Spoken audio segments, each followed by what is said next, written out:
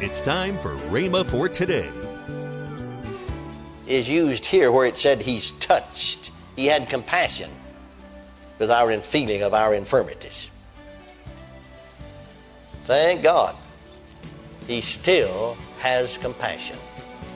He's no less compassionate now than he was then. Welcome to Rhema for Today with Kenneth and Lynette Hagin. Today you'll hear more from Kenneth E. Hagin on his teaching on God's Healing Mercies series on Rhema for Today Radio. Also, later in today's program, I'll tell you about this month's special radio offer. Right now, let's join Kenneth E. Hagin for today's message. Now then, notice again there in John 16, we read part of the 7th verse. I want you to read the 13th through the 15th verse. Let's see something about the Spirit that's to come. See, Jesus said, "Nevertheless, I tell you the truth, it is expedient, it's best, it's profitable for you that I go away. For if I go not away, the Comforter not come unto you. But if I depart, I will send him unto you." Now notice the 13th verse of that same 16th chapter of John.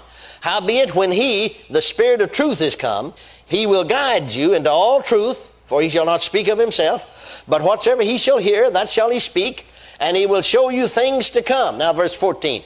"He shall glorify me, for he shall receive of mine and show it unto you. All things that the Father hath are mine. Therefore said I, he shall take of mine and show it unto you." Now notice, among the things that he said the Spirit would do is that when the Spirit of truth is come, he shall glorify me, Jesus said, didn't he? That's one of the works of the Spirit of God. When he is come, he'll glorify me. Now I like something again here, just the way Brother Bosworth says it. He said, could the Spirit glorify Christ to the sick by telling them that the age of miracles is past, or that Jesus, since his exaltation, has withdrawn or modified his ministry to the sick, after Jesus himself promised that the works and greater works, actually, than he did would be done during this age? He went on to say, has the Spirit come to magnify Christ by modifying his ministry to the sick and suffering while he is their high priest? Directly contrary to the glorifying of the God of Israel in Decapolis that was occasioned by the healing of the multitudes. Brother Bosworth said, if so, then the not uncommon practice of praying for the sick to have fortitude and patience to bear their afflictions instead of praying the prayer of faith for their healing is right. But thank God we have the right to pray the prayer of faith for healing. Now then, Brother Bosworth went on to say, it is since he became our high priest that he speaks from heaven 7 times, saying, he that hath an ear, let him hear what the Spirit saith unto the churches. Brother Bosworth said, men are saying much today which the Spirit has never said, and which is the opposite of what he does say. And then he went on to give us a few things that the Spirit says for the purpose of glorifying Christ. Now, notice some of them. Hebrews 2:17, for instance.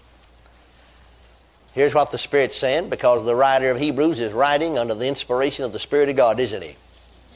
All right, what is the Spirit saying about Christ and to glorify him? Wherefore, in all things, it behooved him to be made like unto his brethren, that he might be a merciful, and again, the Greek word is also translated compassionate, a merciful or compassionate and faithful high priest.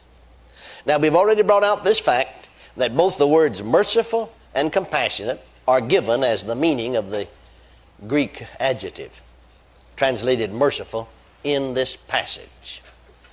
Now, this verse has no reference to Christ's compassion as manifested during his earthly ministry. It refers only to his ministry from heaven now, and to the fact that his incarnation was to the end that he might show compassion as our high priest after his return to heaven. Oh, hallelujah. Praise his holy name. Praise his holy name. Brother Bosworth went on to say, all that Jesus began to do and to teach until the day that he was taken up is what? Because of his unchanging compassion, he promised would continue to be greater after he went away. Now the Spirit further glorifies Christ by saying he is now touched with our infirmities. Hebrews 4. You were there in Hebrews 2? Well, look at Hebrews 4:15. 4:15. For we have not a high priest which cannot be touched with the feeling of our infirmities, but was in all points tempted like as we are, yet without sin. Now, the word touched there in the Greek, same word, touched, is translated have compassion in Hebrews 10:34. Now notice what it said, Hebrews 10:34. For he had compassion of me in my bonds. For he had compassion. The same Greek word is used here where it said he's touched. He had compassion with our feeling of our infirmities. Thank God. He still has compassion.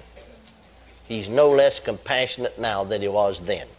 Now, again, notice what the Spirit's saying here in the 5th chapter of Hebrews. Speaking of Christ and him as our high priest, who can have compassion on the ignorant and on them that are out of the way, for that he himself also is compassed with infirmity. Then here in Hebrews 13th chapter and 8th verse, Jesus Christ, the same yesterday, today, and forever. Hallelujah. If he is the same today as he was yesterday, if he is the same exalted, our high priest, at the right hand of the Father, then he's just as full of compassion now as he was when he walked the shores of Galilee. He's just as full of compassion as he was, and mercy as he was, when as he departed thence from Jericho, and as these two blind men cried out, have mercy on us, thou son of David. And he stopped and asked the question, what will you that I do unto you? And they said that we might receive our sight. And he had compassion or mercy on them and healed them. If he's the same now as he was then, hallelujah, praise God, then he's still full of compassion, isn't he? And the text here in Hebrews says that he is.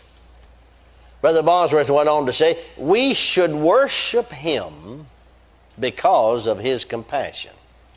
Because his compassion is the same today, and because as he looked upon all of our infirmity, or looks upon all of our infirmities, he is still moved with compassion and yearns to help us. Oh, hallelujah. Praise God. Hallelujah to Jesus. Now, when you get folks to see that, it's no problem at all to get them healed. I said, when you get folks to see that. I say very often, and I have said very often to people, I've said this to you before, I'll say it again. In years gone by and times gone by, particularly as a pastor where I could spend more time with them, and I was there with them nearly every day, I would start out with them sometimes by saying, you know, the Lord wants to heal you more than you want to be healed. They'd almost look at you, you know, in astonishment when you said that. He wants you to be well more than you want to be well. He yearns to heal you. You know what some of them born-again, Spirit-filled people, that if you ask them, you believe in divine healing? Oh, yes, our church believes in it. Well, you know, just because your church believes in it don't mean you're going to get it. Amen, isn't that right? Amen. Yes, sir, believe in divine healing. Yes, sir. But then when you'd tell them this, they'd say, without thinking, just blurt it out loud, I wished I could believe that. I wished I could believe that. See, they wish they could believe that the Lord wanted to heal them. They don't even know that the Lord wants to heal them. Well, how are you going to get them to see that? Only one way. Only one way. That's just keep giving them the word. Just hold them up against it. Praise God, just hold them up against it. Against the word, you see. And I've done that again and again and again. Sometimes when people are really bad off, sometimes you have to lay hold of their spirit with your spirit. Now you can control the situation if they're there. It's difficult to do this. In fact, it's virtually impossible at a distance. But if you're there with them, you can hold their spirit here. Keep it from departing. Just lay hold of their spirit with your spirit. So what do you mean by that? Well, I don't know. It's hard to explain. But you can do it. And then, you see, continue to give them the word until you can get them in agreement with you. And you'll only have to do that in a few cases, because most of the time you'd get to them, if it's your own members, you'd get to them right on the beginning before they were too far advanced in the physical conditions that would take their life. But a time or two, you just had to lay hold of their spirit with your spirit. And then the only way you could help them, or you would eventually have to release their spirit and let them go. Now, a time or two, these weren't any of my members, but they were people, that I had to release their spirit eventually and let them go. Because you could have kept them here in that state for many days and weeks. And that wouldn't have been wise. They were Christians. It's better for them to go on home. Welcome to Rhema for Today with Kenneth and Lynette Hagin. You can find more great materials by Kenneth E. Hagin, Pastor Hagin, and the rest of the Hagin family by visiting our online bookstore. Right now, I'd like to tell you about this month's special radio offer. This offer begins with the 3 CD series, Discovering Jesus by Kenneth Hagin. Next in this offer is a CD from Kenneth E. Hagin entitled Christ the Deliverer.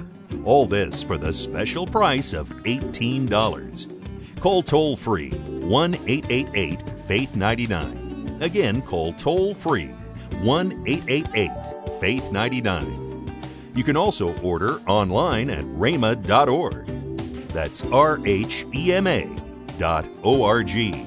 rhema.org. Or if you prefer to write to Kenneth Hagin Ministries, our address is P.O. Box 50126, Tulsa, Oklahoma 74150.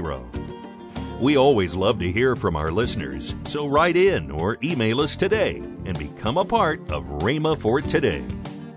Right now, let's join Kenneth and Lynette Hagin. We have a special day coming up. It's called International Rhema Day, Yes. Sunday, May the 3rd. Yes. And somebody said, well, what is International Rhema Day? Well, it's a day that we've set aside, and we've been doing this for several years now, where individuals, groups, and churches are invited to participate with Rhema for that one day with praying for Rhema. We have Yes. 256 campuses in 51 nations. And support Rhema with a financial gift, and then to tell others about Rhema. That's right. And get students here, people that you think that would benefit from coming to Rhema. Yes. That's what International Rhema Day is all about.